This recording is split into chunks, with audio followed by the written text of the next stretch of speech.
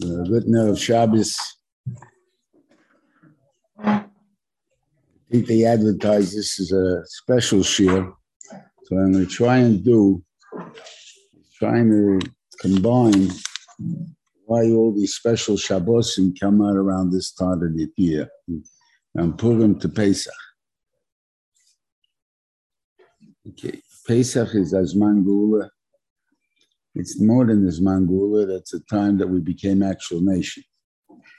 And we'll talk about that along the way. Purim is the beginning of the Gula in the future that the Rebbeinu Sholom Simcha starts moderation, goes 3 months till hopefully the Gula will come at that time. And try to put them together. Anyway, the first of the special Shabbosim is called Parshas Sholom. And Parshas Sholom has a very funny, it's so strange if you want to put it, way of presenting itself. The Rebbeinu tells us, I want you to count Klal Yisrael in order to raise them up. But I want you to take a machzah shekel from them that they shouldn't be punished because you're counting them. And it's a very strange halacha. If I'm not supposed to be counting them, so don't count. If I'm supposed to be counting them, so what's wrong with counting them? What do I need a kapara for counting them? And you're telling me I have to count them. Doesn't make any sense. So pshat is this: why would we want to count Klal Yisrael, period? I mean, obviously, as far as people, there is an Indian of a census. There's no question about it. You have to know how many kids are born in the area, how many yeshivas you're going to need. We have these problems in areas which are growing fast, and you don't have enough yeshivas to keep up with them. So obviously, we do need a census. We have to know how many Jews it is. What do you tell me? Don't count them. Of course, I got to count them. I have to know how many seats I need in shul. Whatever it is, I'm not talking about what other time of census are, but the Parshas time of census, though, of course, there's a point of censuses. And the Rebbeinu wants that census. And what's the census that he really wants, though? Is he wants to know how many people do I have with me. For instance, we want to have an army. We have a very populous country. Billions of people, millions of people, whatever it is. They want to put together an army. Unfortunately, they're all 4 Fs. So what are you going to do? What army do you have? You want to come into a shul in a restaurant, and you want to chapa mincha, right? Everyone there, you have a packed house. And I ask how many Shemer Shabbos are in this place. You got 3 guys. You have no minyan. What are you going to do? We're not talking about Tinich Nishba and all this thing. I'm talking about Machal Shabbos. They don't count. So what good are they? So it's not numbers. What I want to know what you are. So when the Rebbeinu says to us, I want you to be one, I want you to be like Moshe Rabbeinu. That's for Chizuk. In other words, before Shavuos, by Midbar is always before Shavuos.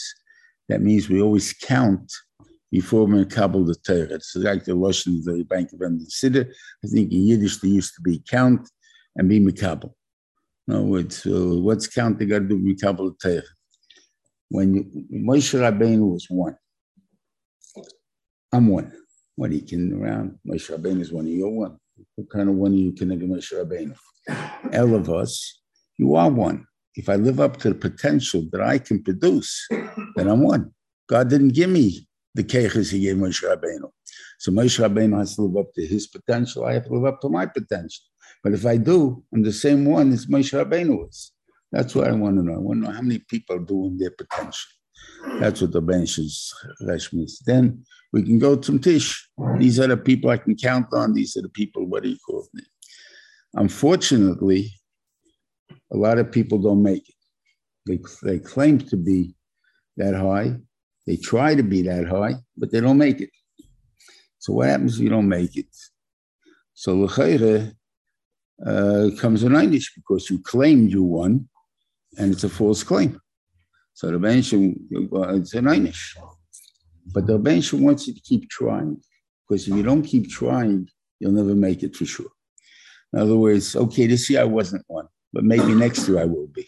So therefore, I'll try it again next year.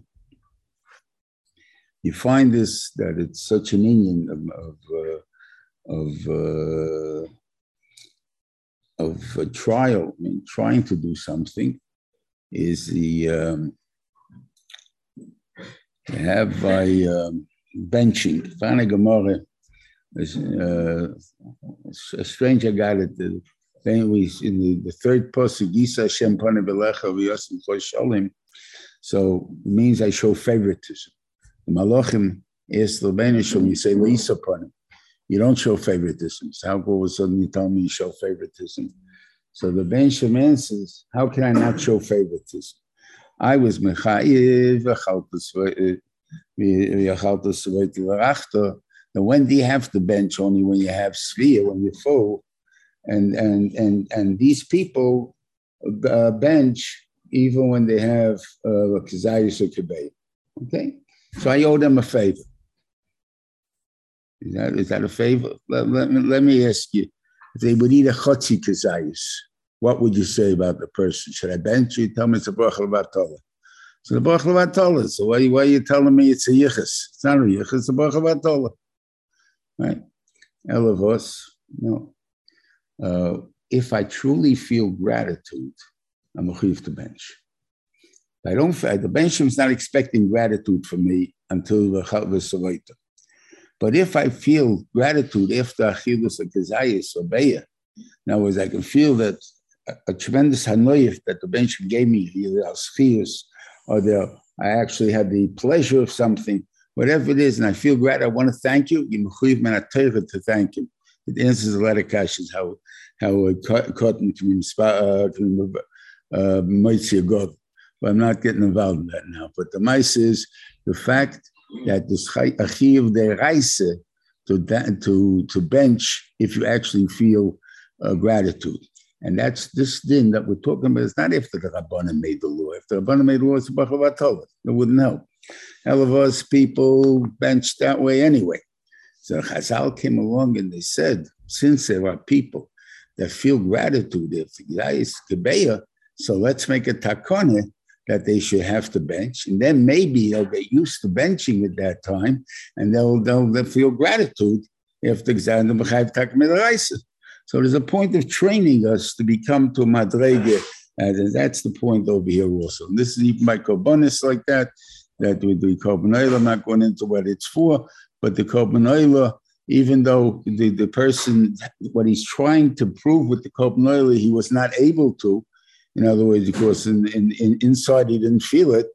But the mice is it's not koch chulum ba'azore, because the bench was magdish to mizbeach before we put the stuff on the mizbeach. So therefore, it's reich nechoyach when we put the stuff on. And why the bench should make it that way instead of us having to make it into a reich nechoyach is because the bench wants us to keep trying. Now, if you didn't make it the first time, keep trying. So this is the point of Shavuos, that the point of that. Now, the second time that we do it, obviously, is before Purim. And what was that purpose? That happens to be a Shari Tshuva, and talks about, the reality of having to get drunk on Purim, right? And he brings down that his father, B'Shem Agadol, that's not himself, that his father used to, when he was younger, he would get drunk in Pshute. When he got older, he was Yaitzu with the Ramah, with going to sleep. Like the Chayre, we're all against drunkies. Drunk drive, drinking anyway. I'm proving to get drunk. Why? Because kids do the wrong thing. They do what they call, they get billed, they do whatever things. You don't really want them getting drunk. Okay? So here he's telling me he got drunk. He was a miler, or he said he did it at least. So obviously kids can bring the lie. You see, he did it, so why can't we do it? Whatever it is. What would be the purpose of it? I believe the purpose is nichnas yayin yotzesoid. A person has to know what's wrong with him. And he has to know what kind of person he truly is. Now, if he never lets never lets his inhibitions go, he'll never know who he is. And therefore, Purim will let your inhibitions go. And then you'll find out what a not a good person you are. and maybe you'll do tshuva, and you'll be able to straighten out. And that's the tachlis of it. But you have to do that. If you don't do that, you're not going to find out what's wrong. So that's basically what the purpose of Sholom is. So what do you call it? Now that leads you into Sholom leads you into what do you call it? Zocha. Now Zocha, you have a lot of machlekes on it. I'm sure it's affected the community here. Do we have a women's minyan? Don't we have a women's minyan? Daki shali shaleich u'muchama, not daki shali shaleich u'muchama. What does this got to do with Parshas Zocha? Okay, well, what do you mean Zocha? It's wiped by Amalek. They'll tell you 20 stories. This guy killed an Amaleki. He killed an Amaleki. Whatever it is. Personally, I don't believe any of that. But that's my personal belief. That has nothing to do with anything. And none of these people, I don't think, ever asked somebody, did you personally kill an Amaleki or not? It's all the story I heard. So all this is meaningless. Okay, but why am I saying what I'm saying? So I'm going to tell you what how much my Rebbe affected me, okay? When I was in Telz, I'm going back over 70 years ago, okay? So the Belemeya was alive then, and it was Purim. And I must have had something, but I don't think I would have had the guts to go over to him like this. He was a very stark mensch, at least he gave you that feeling, you better know what you're doing when you're coming over here. And I did go over and I asked him a simple question. I said, if we were mekayim the mitzvah Mechias Amalek, then there'd only be 612 mitzvahs in the Torah. And the Torah needs 613 mitzvahs. So how could you have a Torah Shlema if we wiped out Amalek? That was my kasha. Okay? And on that he answered me that we're not talking about the nation of Amalek, we're talking about the ideals of Amalek. In other words, the kfir of Amalek. Okay. And then, after he told me that, I don't know if it was that year or a time later, I saw it kipshute. Well, I'll show you what I mean. Taran Shitis that hold, if you miss Parshas Zocha, you yetzer with the kriya of Purim on Purim, the Parshas Zocha. And according to what I just told you, that's not true. Now, why do I say that's not true? Let's see what it's like. The Shalach, let's find it over there. Yeah. Here's the Lashon. Vayem Hashem Moshe b'seif zeh sikom b'sefer, Torah shebiksav, b'sim b'ozni Yeshua, Torah shebal peh, ki moche emche zech Amalek. I will destroy Amalek. I didn't ask you to do anything. By Sholom Melech, I asked him to do it. Fine, that's when I asked him. But until then, you don't have any. I'm destroying Amalek. Okay. Vayiva Moshe mizbech v'yitva Shem Nisi vayem ki yod al keisko nuchom el Hashem v'Amalek midoga. It's a war between Hashem and Amalek. It has nothing to do with me. Okay. So therefore, I'm not yetz with that. I'm not asking you to kill anybody. If he wants to kill anybody, he can do it himself. He doesn't need you to do it for him. And all they have to do is make a little bit of a magefa. And all of Amalekis die. They find some kind of a gene in the Amaleki thing there, and they're all dead. That wouldn't be a kashi, right? Now let's see what we read. Okay. Here's a completely different idea. Just take me a minute to find it. That's it. So, yeah. Zoches hashoasa l'cha Amalek. What Amalek did to you. You were not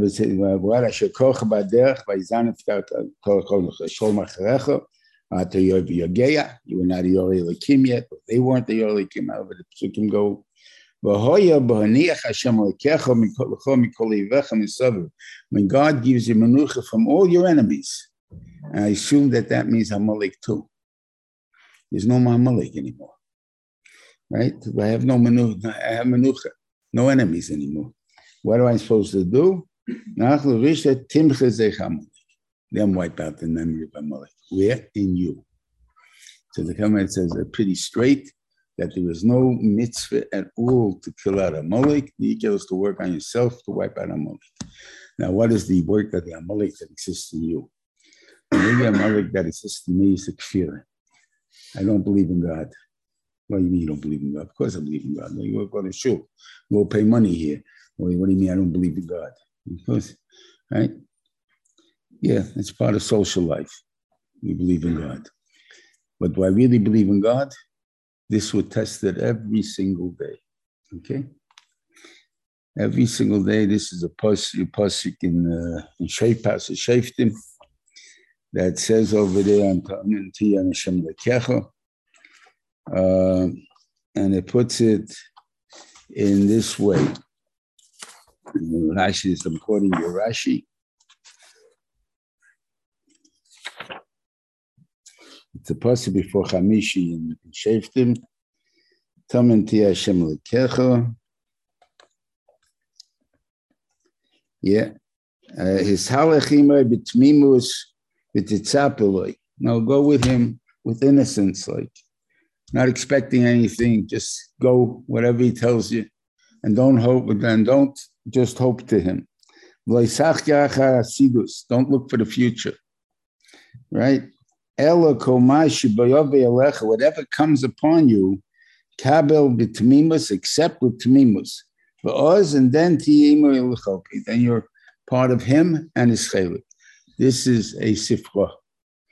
And the sifra, the Malbim even quotes him to the extent that if you look for the future, then you not only don't find the future, but you lose hashgacha pratis. So therefore, if you even have hashgacha pratis, you lose it. So therefore now, when you go to the Ramban says, he talks about astrologers, he believes in it as a science, as a chokhmah, and whatever he explains it to, there's also in that Parshas, from the beginning of the Novi Parshas, with a few psukim before. And he says that if they tell you that, you're going to die. You went to the doctor yesterday. The doctor told him, you have this and this cancer, stage 4, you got about 2 months to live. And if you don't say, it doesn't apply to me, it's for a goyim maybe, but not for me, you're even esser. And even esser for not saying something? Yeah, you're even esser for not saying, because I don't believe. And what's pshat, the pshat is all the averages that are told to you in the world, they're not coming from Jews. They're coming from the world. In other words, 95% of the people got this cancer, they die. The 5% live, right? 95% die, 5% live. Yeah, from this thing is this and this, and this and this. I'm from the 5%. Doesn't apply to me, your averages. Your averages are for goyim, for the world, not for yid. I got a shkocha pratis. I have no shaykhs to the world. And that's what the Ramban is telling me. So there's a bit different that we have to believe. Now, what happens in life, I'm sure with 1 second.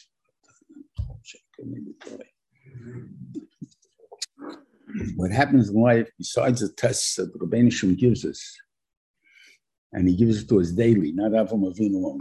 Every one of us gets a test daily on B'tochen, whether it's business, whether it's health, whether it's stop meeting somebody.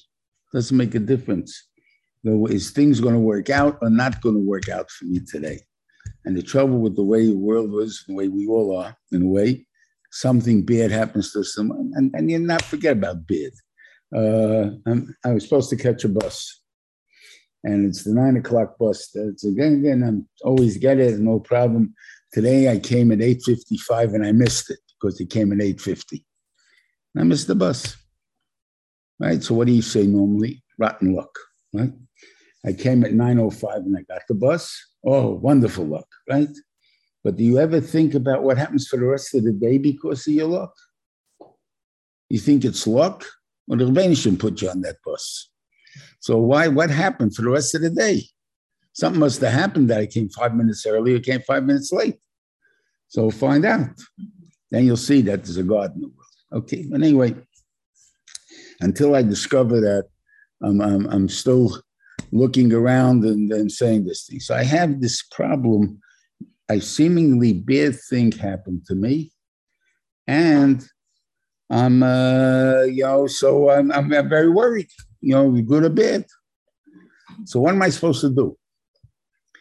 So first of all, this is why I believe, we'll go into this in a second, that the first thing a person is supposed to say when something seemingly bad, I didn't say it's bad, I said seemingly bad, came about, you're supposed to say Gamzu Tova. This, what is seemingly bad, is good. What do you mean, crazy? It's seemingly bad, it's bad. Let's just taste my cup. Right? No. Let's take the mice with the Gemara of Nachamish Gamzu. What happens? They sent him in with a box of jewels to bribe the Roman emperor, right? And the hotel keeper, whatever it is there, he steals my jewels and he fills it up with sand, right? And he says, Gamzu Taiva, when did he doesn't even bother looking at it until he gets to the Melech. The Melech opens up the box, what's going on here? There's sand there, and all of a sudden, Eliyahu Nabi shows up standing next to him dressed as a Roman, and he says, this sand is what Gedol Oimel, that Avraham Avinu used against Gedol Oimel.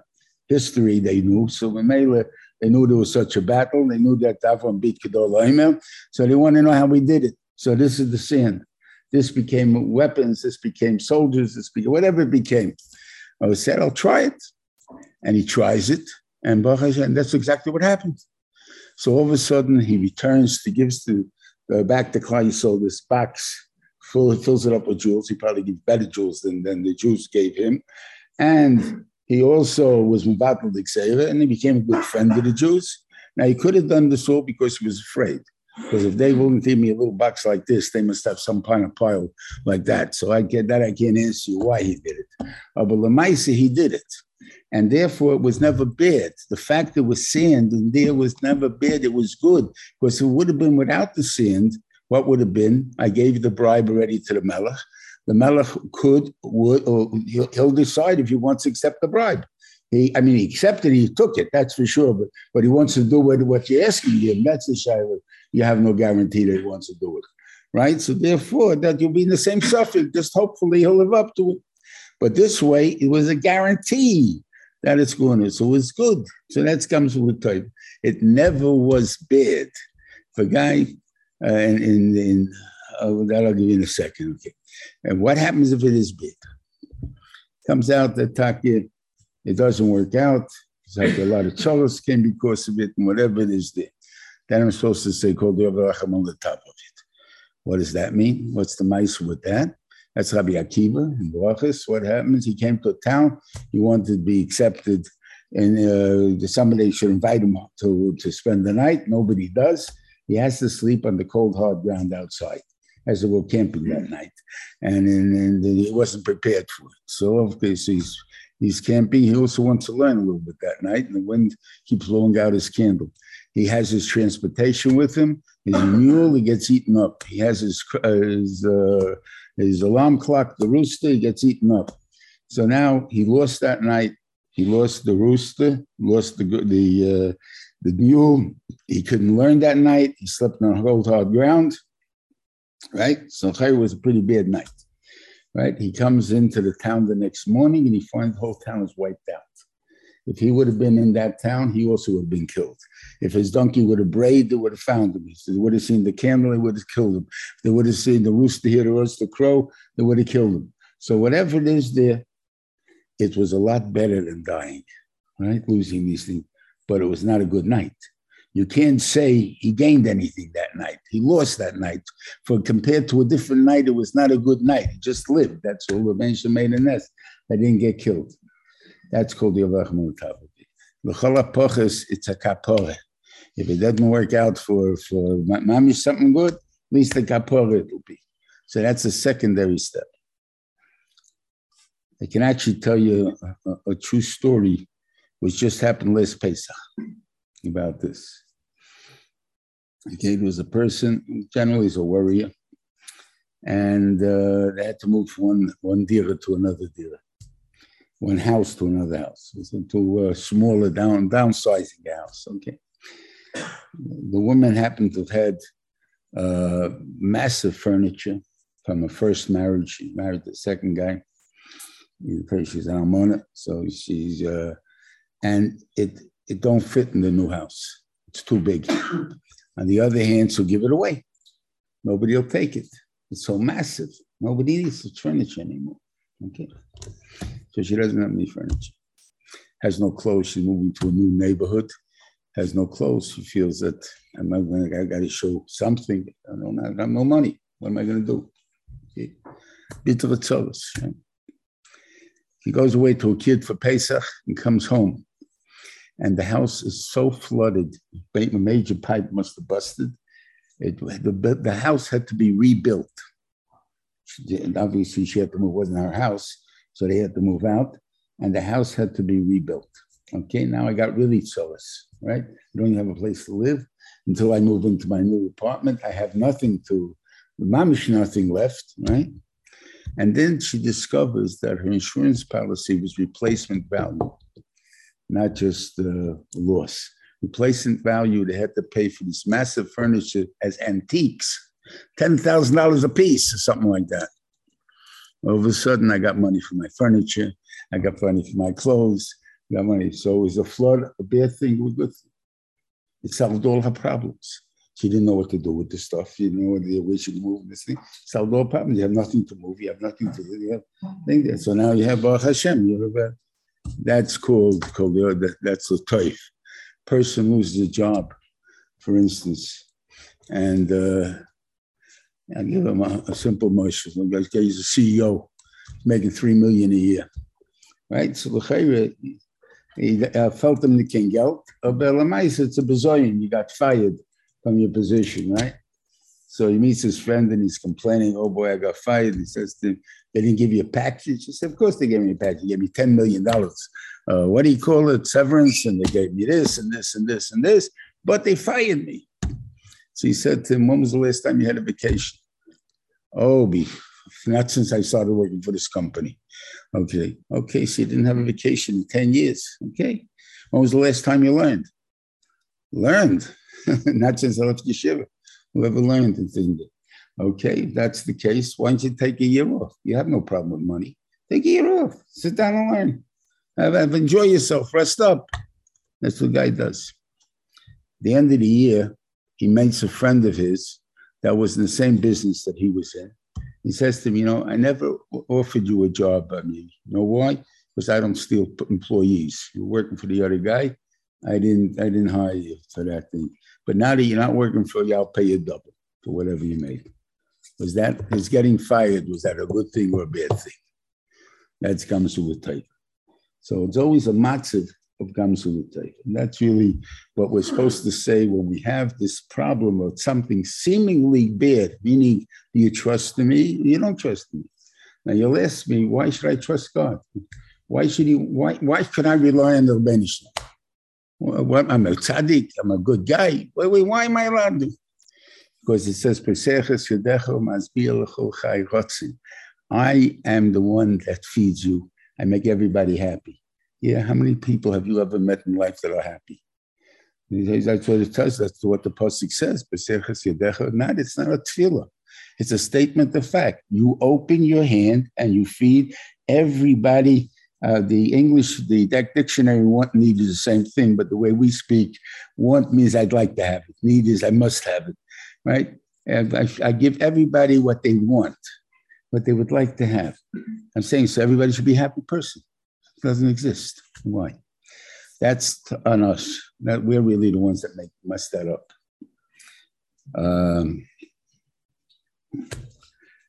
The Reuven is Meisel, the Abelazim Bedos had a conversation with the Reuven, or whatever it means. And he was a poor man, and he wasn't happy about his matziv. And the Reuven said, do you want me to start the world over again? He said, yeah. So he said, okay, but even the second time around, I can't guarantee you that you'll be rich. Why? Because that's totally mazel. What do you mean it's totally mazel? God's the one that makes the world. There's no English yet. What is totally mazel? Reuven made, I don't know why he made it. I can't answer, and I'm not getting involved in that, but he made a world that there should be chesed in there. And in order that there should be chesed, there has to be givers and takers. If there are only givers and no takers, there's no chesed. If there are only takers, no givers, there's no chesed. So there has to be givers and takers. Before there's a concept of einish, the guy hasn't lived yet. So how are we going to have givers and takers? So the only way we can do that is the Reuven will say, The first 50 guys are givers, the second 50 guys are takers. He throws up in the Shabbos one way. On this part of the line, this line, I don't care how the Rebbeinu Shalom does it, but the Rebbeinu Shalom makes it that you're born in a certain matzav. But the Rebbeinu Shalom says, I guarantee you that you can be happy in the matzav that I'm making you. Whether you're poor, you can play stickball, you can play soup ball, you can play kick the can, you can play Wingalivio, and don't cost you a penny.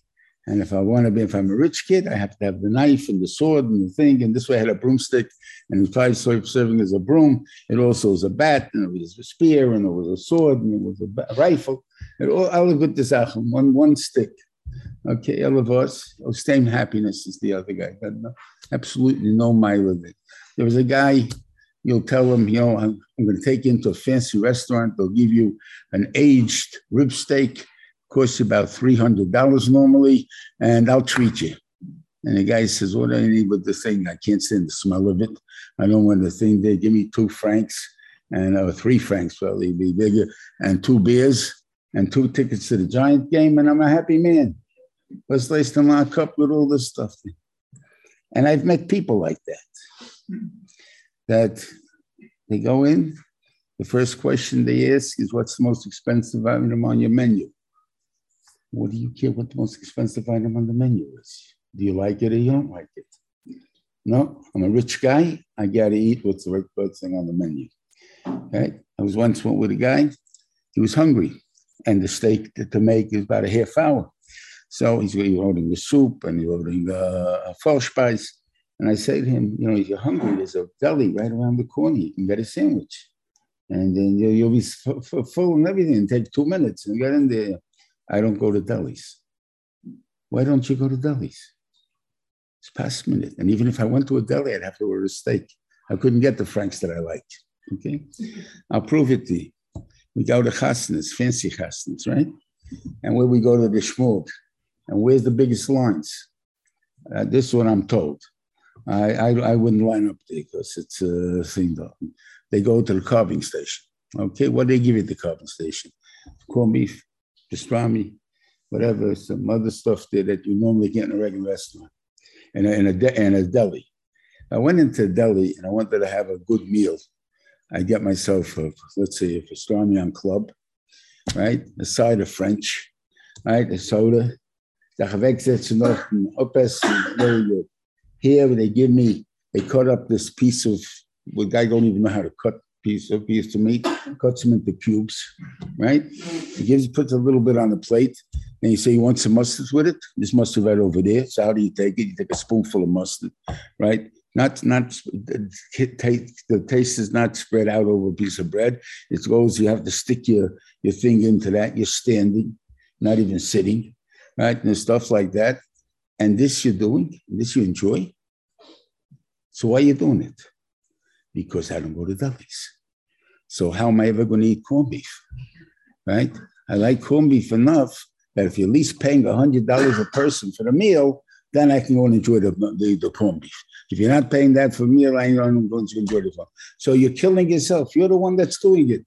Now, the Benshim gave you a tevet to be able to be a poor man, but you want to be a rich man. So I'm following what the other guys did, and that's not made for me necessarily.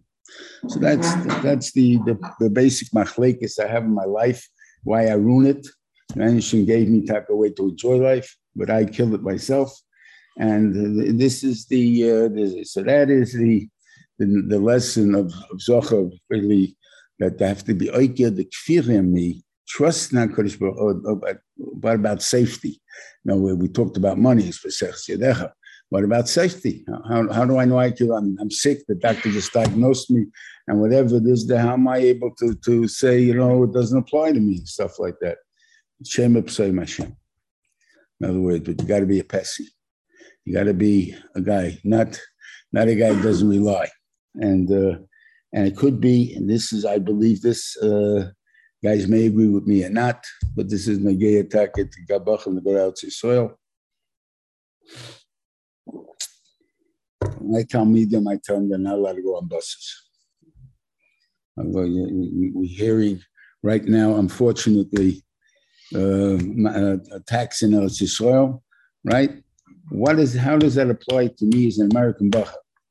Am I allowed to be there? An Israeli is allowed to be there because he lives there. So he lives there, he's going to Shem Hashem. He has to live. There's a certain basic quality that you have to have in life. Go on buses, go on planes, go whatever it is there, and then I'm allowed to do. But you don't belong there. Why are you there? Oh, I want to be there. Oh, you want to be there? Want to be there is different rules than what I have to be there.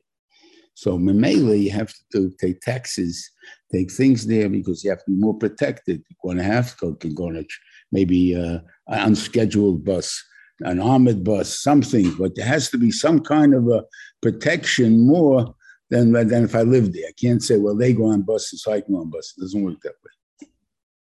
Years ago, we saw it in the Ferish that most of the chutzlords, the people wouldn't have got killed. But the Maisa this time, and even this time, true, one was the Ukrainians, I think, was where they killed the ones in Bnei Brak. Where the thing there, it was attack outside people from the thing there. So they have a different muscle. Those are the two things that I'm allowed to rely on for those two reasons. And now, do you rely on me or not? If you don't rely on me, so I don't give you the service. When you rely on me, I'll give you the service. Okay. That's that. Then we coming into Parshas Parah and how to listen to the Torah. And it's a funny thing. In Parshas Parah, the way the Rashi describes a chayk, that this is a thing we don't, why are you doing this? It's got to be nuts, right? Why am I doing it? Because I told you to do it. Therefore, we're doing it. So you're spending kol hain the alma on a parah aduma, and it's who knows what the reason for it. We don't have any reason for it. Nafal PK, we do it. And Tomer Ben Esina said you'd pay kol hain the alma, you would pay only $1 million. Why? So I said, first of all, two questions. As I'm going to read you a pasuk in Parshas Chanan, and which L'chayre knocks off this Rashi completely.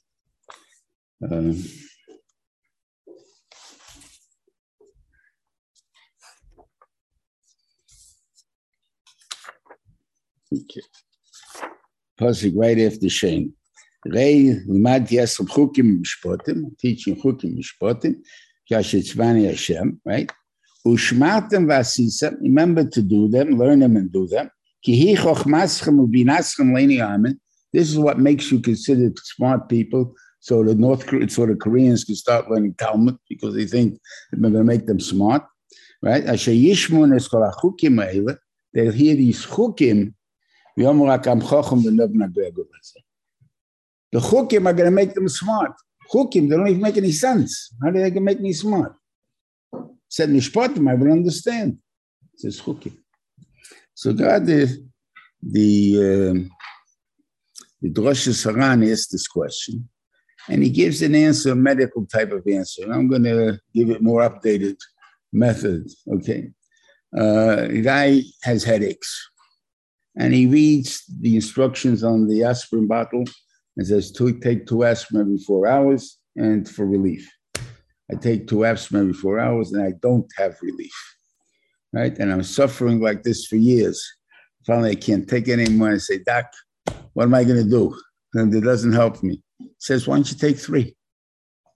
I take 3 and Baruch Hashem, it works, right? Do I give a Grace Yashikir to the doctor? He's so smart. What a genius. He figured out that you take 3 aspirin, you'll be cured. Saying, nah. I mean, I should have figured it out myself and tried it better. I was 2 chickens, so therefore I didn't need to take 3 aspirin. What happens, though, if the doctor would say, if you want to be cured from this headache, you got to walk around the block 4 times and then stand on your head for 5 minutes, and you won't have it anymore. And you do it, and it works. Wow, what a genius, right? He knows the body so well that he can tell me that I do such this mishugasan, and that's what's going to help me. So the more strange the cure is, the more great the person is. So if chayk works, so that we understand. So I'll tell you a story that actually happened by us in Yeshiva. We built Kail houses, and there was like one younger man was more or less like charge dealing with the sod and all this type of stuff. The gardeners. Who are the gardeners? Gardeners are Mexicans. So, but the Mexicans, they're different than other types of Latinos. They happen to be fume, and they're usually family oriented. So one of me says, I'm leaving now, but I got to ask you one question. He says, I have 4 children, and they're on each other's throat all the time. And here I'm here for over 2 weeks. I saw over 100 kids together. I never saw one fight. What is it that you do? I want to know what you do. Explain to them what you do, how you raise your kid. You can explain that to him? Okay. And Levus, what does it mean? That sorry, I've got one more point. Yeah. Now, I don't even understand the whole kasha Rashi or the goyim. Isn't that what we all do? Your husband somehow wants to please his wife. He stepped over the line somewhere, and he wants to please his wife and say, I'm sorry, right? What does he do? He buys what? Besides another $1,000 piece of jewelry, okay, maybe that would work. But if he's not in that league, he goes out not to Costco, not to, what do you call it, whatever the guy's name is, that they get the flowers at this and this price by the garage. I go into a florist, and I buy long stem roses, right? And about this big. And I bring them home to my wife, 2 dozen at least. It's a couple of $100. And she sees it and she's, oh, well, wonderful. Now Sholom reigns in the house. Now the question is what we do with the flowers, right? We don't have a vase for them, right? We'll cut them down, so we'll want to buy the long stem roses, okay? So obviously we've got to find something that's going to hold the long stem roses. The only thing we have is the tall garbage can. Okay, so we'll put it in the tall garbage can. Okay, now where are we going to put this garbage can? We're going to put it in the dining room. We only use the dining room Shabbos. Let's put it in the kitchen. It has no tzur. Okay, so I'll have to put it in the dining room. Okay, put it in the dining room. And maybe the wife, when she passes through the dining room every so often during the day, she looks at the flowers again and feels good. My husband spent all that money on for me and whatever it is. Okay. It comes after what do you call it? To come Shabbos finally, and now everyone's going to see my flowers, right? And I put it on the table, right? And someone says, can you please move the flowers? I can't see you. You notice by chasnas now they make them very high, very low. Okay, you can't see you. So now the flowers are off the table again, and all the things that about Sunday or Monday they start smelling. And you have to get out of the house because all of a sudden the smell is too bad. And it was wasted. Whatever money he spent on it was wasted. You couldn't have bought me something that lasts, something like that. No, I want the flowers. So what's your kasha? The Rebbeinu Shalom is asking you, you want to prove you love me? Buy me a paraduma. That's what I asked you for. You don't want to buy it, then you don't love me. Where do we have it? We're buying Shmur Matzah this year. You learn it pretty good that you love God, right? Okay. You bought a Slegim right the last couple of years. You learned that also. Okay. So all of a sudden, I'm willing to pay. Why am I willing to pay? Because I want to show I'm willing to waste money for you, Reuven. I love you, and I'm willing to. So what's your kasha? So that's why you have a paradum. So everybody does it. This is what I think is the kasha. Even though Rashi doesn't exactly seem to say it, but if we know the halacha, I guess paraduma, we'd say it. Dama ben Nesina was a goy. If a goy, we can't. If a paraduma is born by a goy, we must buy it the first day that it's born, because if he puts on that paraduma, on that animal, a weight, it passes it. So we have to get out of his rishus at that time, first day. And at that day, we're willing to pay kol hain di alma. Kol hain di alma. When is this ego? It's an egla. It's not a pora. When is this egla going to become a pora that's going to be mutter to make a paradum out of it? 2 years, 3 years down the line, whatever the halacha, when it changes an egla into a pora. Till then, you have to keep it, right? And hope that that 2 hairs won't turn black, right? What are you kidding? I'll prove it to you. Didn't we have in the last couple of years? No, not It's a few years already since then. I think we had about 3 paradumas at the same time and around the world, right? Mashiach's coming tomorrow, and we have the paraduma ready. We're all ready, right? What happened to those paradumas? Where are they? Why don't we hear about them? Because they're not paradumas. That's why. And therefore, the same thing over here.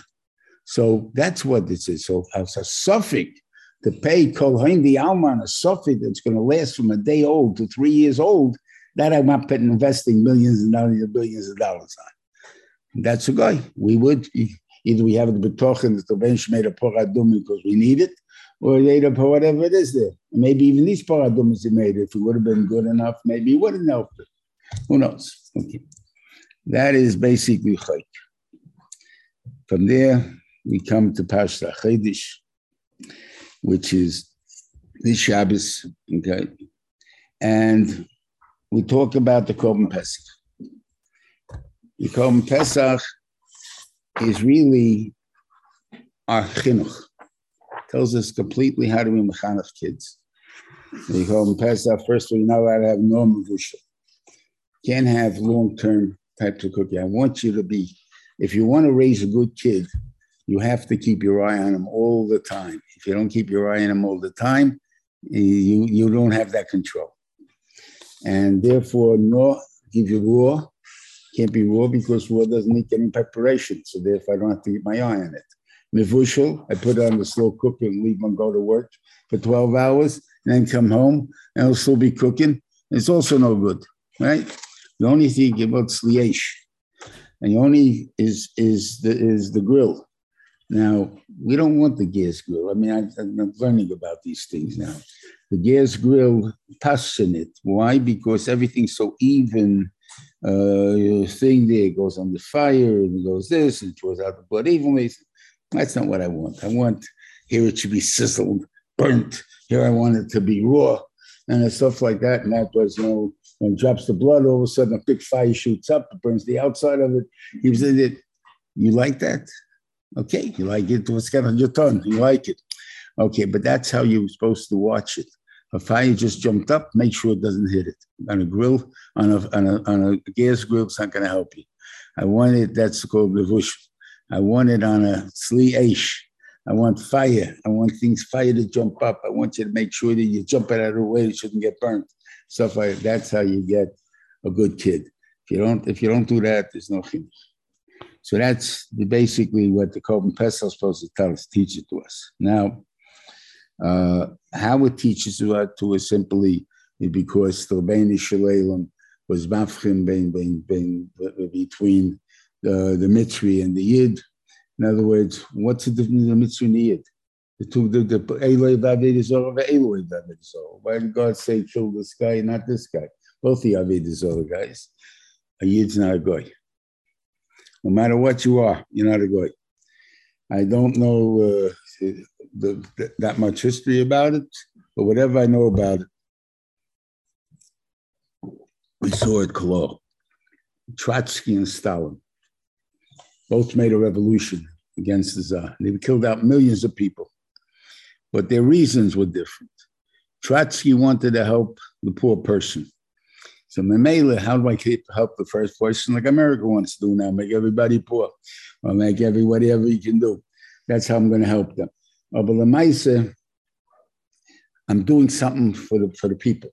Stalin did it for power, and therefore the Yid is not a goy.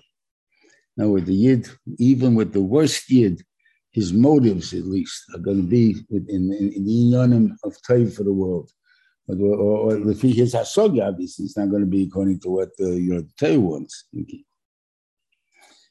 So basically, that's the thing. And the basic point of matzah shmura, which is also brought down here, the only time we need matzah shmura, by the way, is only to the Seder.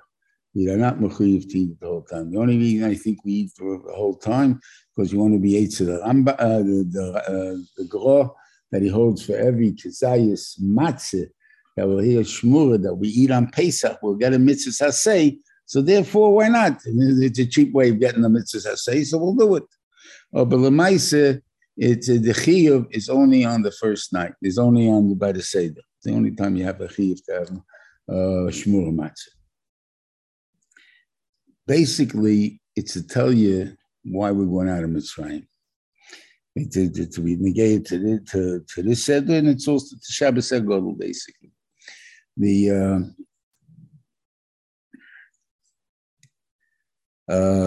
What day do we remember in Parshas Kadesh? Right? It's remembered Yom Tzeis Chomer Mitzrayim. Remember today that you went out of Mitzrayim. We'll see a very strange Lashonis. We say the Lashon Yetzias Mitzrayim. The translation of Yetzias Mitzrayim, and it may work out digdically wise, but Lamaisa, it's probably more correct if you didn't use the Lashon Yetzias Mitzrayim, because Yetzias Mitzrayim means Mitzrayim left. Right? It didn't say Yisrael, Yisrael means Mitzrayim. Mitzrayim left. Where did Mitzrayim leave? Mitzrayim didn't leave anywhere, didn't go anywhere, still North Africa. So what do you mean Yetzias Mitzrayim? Okay.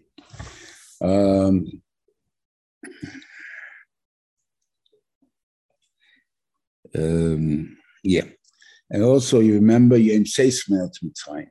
Now, if we learned Gemara on Rosh Hashanah, we would learn that we became free on Rosh Hashanah.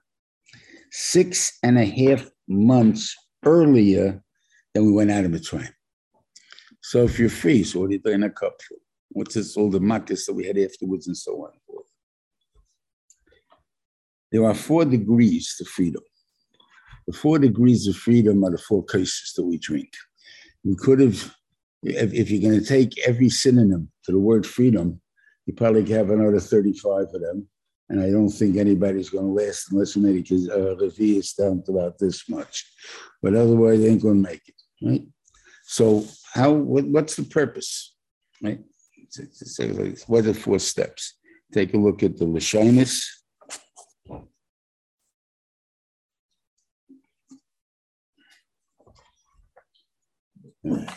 Yeah.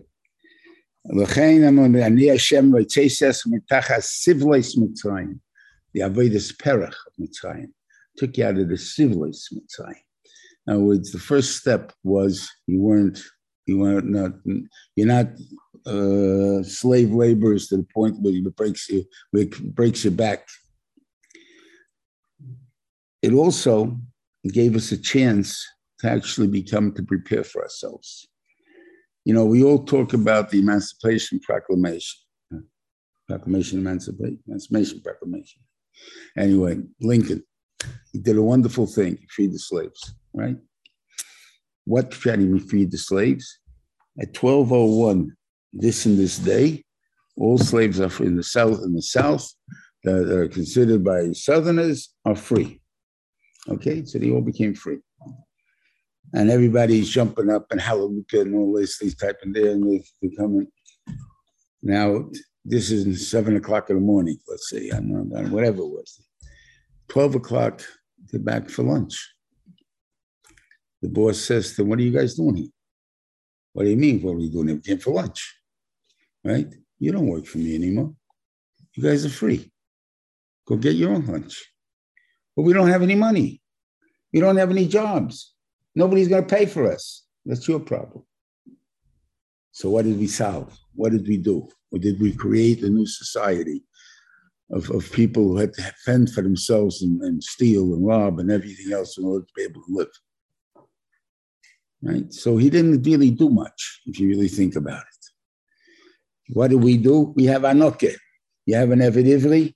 You got to free him after 6 years. You got to give him from here, because he's got to have a retainer until he gets another job. When you fire somebody, you got to give two weeks at least of something or other. You can't just fire Stamazé. You got to give a person that he can live until he gets another job. You can't just throw a person out. That's what they did. Okay, so I'm saying, so I don't know how big that is, but that's why maybe it took the 4 steps. I didn't do it in one shot. If I did it in one shot, you wouldn't have what to do. So what's the second step? Now you don't work at all. You're free. But you know what you are? You're a second-class citizen. I will describe for you a second-class citizen. That happened to me in 1950. Okay? I was bar mitzvah that year.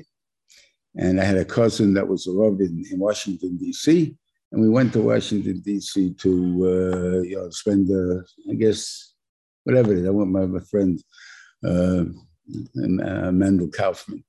And he was his brother, and we went to the thing there. And we go to the Capitol. And with Baruch Hashem, we start off the representative side, and we get all the droshes about John Quincy Adams, all the droshes that you learned in school. Okay, we go right there. We passing to go to the center side. The guy, there's a guard in the middle. He says, "Get that hat off your head." What hat? Not talking to me. I have no hat on my head. Get that beanie off your head, right? Get the beanie. I can't. This is my religion. How am I supposed to get out of this building? At that time, you walked into a public library. You had to remove your hat, your yarmulke. Just happened to be in Jewish neighborhoods. They didn't enforce it. But B'lamaisa, that's a fact. Ad hayom, until I heard that they just passed the special law for the Arab that she can cover her hair. In the Congress, you are not allowed to cover your hair. You weren't allowed to do it in the Supreme Court either. The lawyers were not allowed to. Then all of a sudden you're allowed to. But to actually be a representative in the Congress, you are not allowed to wear any covering in the Congress. And they passed a special law. So if you have a former Yid maybe that wants to wear yarmulke and he won the election, maybe he'll also be able to wear yarmulke. But that's about it. But we get in on them. That's a second-class citizen. You want to be a citizen in this country? Fine, no problem, as a goy. You want to take a test on Shabbos? All tests are given on Shabbos. I'm sorry, you can't participate? Sorry, what can we do? You're not a Christian. The last madrega is what we are now. Then if you're a Sabbath observer, they have to give you a different zman. They have to try to accommodate you as a Sabbath observer. So all of a sudden, we are equal. And I think that's out of four cases. If we would have been the Ivesi, the fifth one, if we had our own country, then there would have been pshat. That's an Israeli. That's the thing. This Mameli is entitled to be able to do his own minhagim. But if you're an American, you can't do all these minhagim. And I think maybe that's pshat is chesed nurayach. What chesed? The Benjamin took us out there. What do you mean chesed nurayach? We had no choice, right? The fact that you were able to be free and stay in Mitzrayim and want to stay in Mitzrayim, stay in Mitzrayim, you died doing choshech. But that you wanted to stay in Mitzrayim, that would have killed you. With chesed nurayach, all these 600,000 that wanted to come out, that is the chesed nurayach. You had the freedom to stay in Mitzrayim. There's nothing there as far as you're concerned. And you still wanted to stay in Mitzrayim, go out, that's the chesed nurayach that we did for the Benishim.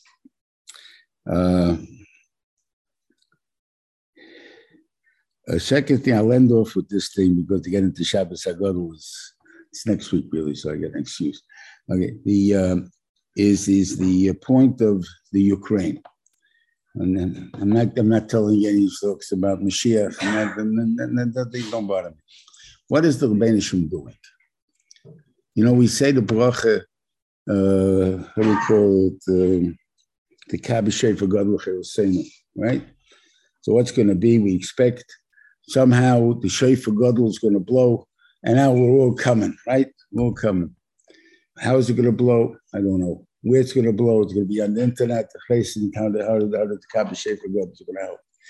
But one thing I have a kasha. It ends off, Mikabitz Nitrei Am Yisrael. It doesn't say Mikabitz Am Yisrael. Mikabitz Nitrei Am Yisrael, the leftovers. That means the guys originally, all the good guys, I mean, the Hamayim, they went already. Well, why'd they go? Because I made enough tzoros where they came from that they had to go. And they left over nobody. Well, how many Jews in Asia? No. How many Jews in Africa? How many Jews in Europe is whatever it is, but still enough, but there's not the numbers that there were. You're too comfortable in France? Out of there. You're too comfortable in Germany? Out of there. And where do you go? Tell Yisrael. I remember when the state was proclaimed, there was less than 1 million people there. Now, that's the largest kibbutz of Yidden in Eretz Yisrael. Why? Because simply for Mashiach to come, there has to be the Jews in Eretz Yisrael, as they state in the Maftelis. It doesn't say that they think when he's coming, when I'm going to come to Harav, where are they attacking? If the Jews are not living there, who are they attacking? All of us, the Yidden are in Eretz Yisrael. And the thing there, now the Shilas, we're the only ones left, really. When is our turn going to come? I have no idea. And for what? For good or bad? In other words, I'm not scaring anybody and not trying to scare anybody. I don't know anything what's happening in the world. So all I know is what seems to be going on. With the administration that we have certain kindness to it. Oh, if we had the other administration, right? Do you think the other administration is going to be any better anymore? Why? Because they want to make sure that this administration doesn't become again. So they're going to make laws, dictatorship laws, that just like they want to make now, that they can't be. They'll become in, they're going to make laws that this can't be. And therefore, we're going to be back to a dictatorship, one side or the other. It doesn't make a difference. When we see that, I tell you, take your passport, make sure it's in good, what do you call it, standing, and leave. Because by Hitler Benechet, you can't in the beginning. It's later that you couldn't go out. And the thing, though, is it's a thing there, you got to keep your eye open. What's going to happen here? I don't know what's going to happen. Right now, people, when it first happened, we're moving to Republican states. About this thing, I'm living in New York, I'm going to Florida, I'm going to move, there's no taxes, there's no this, there's no that. Now we're good to Zachar. So why are you still in New York? I paid my taxes already, like this, and I like it up here. I've been always up here. Why should I want to go down there? Whatever it is there. That's how we're going to think, and that's what other people thought. And that's what we have to be careful. But I don't know when the way Hashem could do it, Sholom. So I'm not telling you this is going to happen. I'm just telling you that I don't know what's going to happen. And if you don't know what's going to happen, you got to be prepared. You can't just say, nothing's going to happen because nothing's going to happen because I said so. You said so means nothing. We know that. And no one expected the world to look like it does now. That's for sure. Right? And the thing there and all the Sholom that got through and everything else that was shaykh in the election, whatever it is, this emes or not, I have no idea. I don't need your TED. So I can only tell you what it says on the part over there that says quoted and cited and quoted or something like that. So I know a little bit of those things. Past that, I don't know too much. But you see what they're screaming now. Okay, they're screaming. That means there's something was not good, not push it. So why didn't you do something about it? Because I couldn't do anything about it. Couldn't do anything about it. So then that's the problem we have to protect ourselves against. Anyway, which should all lead to Shabbos HaGadol, which is about Mashiach, and that should be Renvach with the tactic Kabbalah Gadol. However the pshat is, whatever it means, we should always do Shleit Meher B'Yameinu this year, and we can still make the Golden Pesach.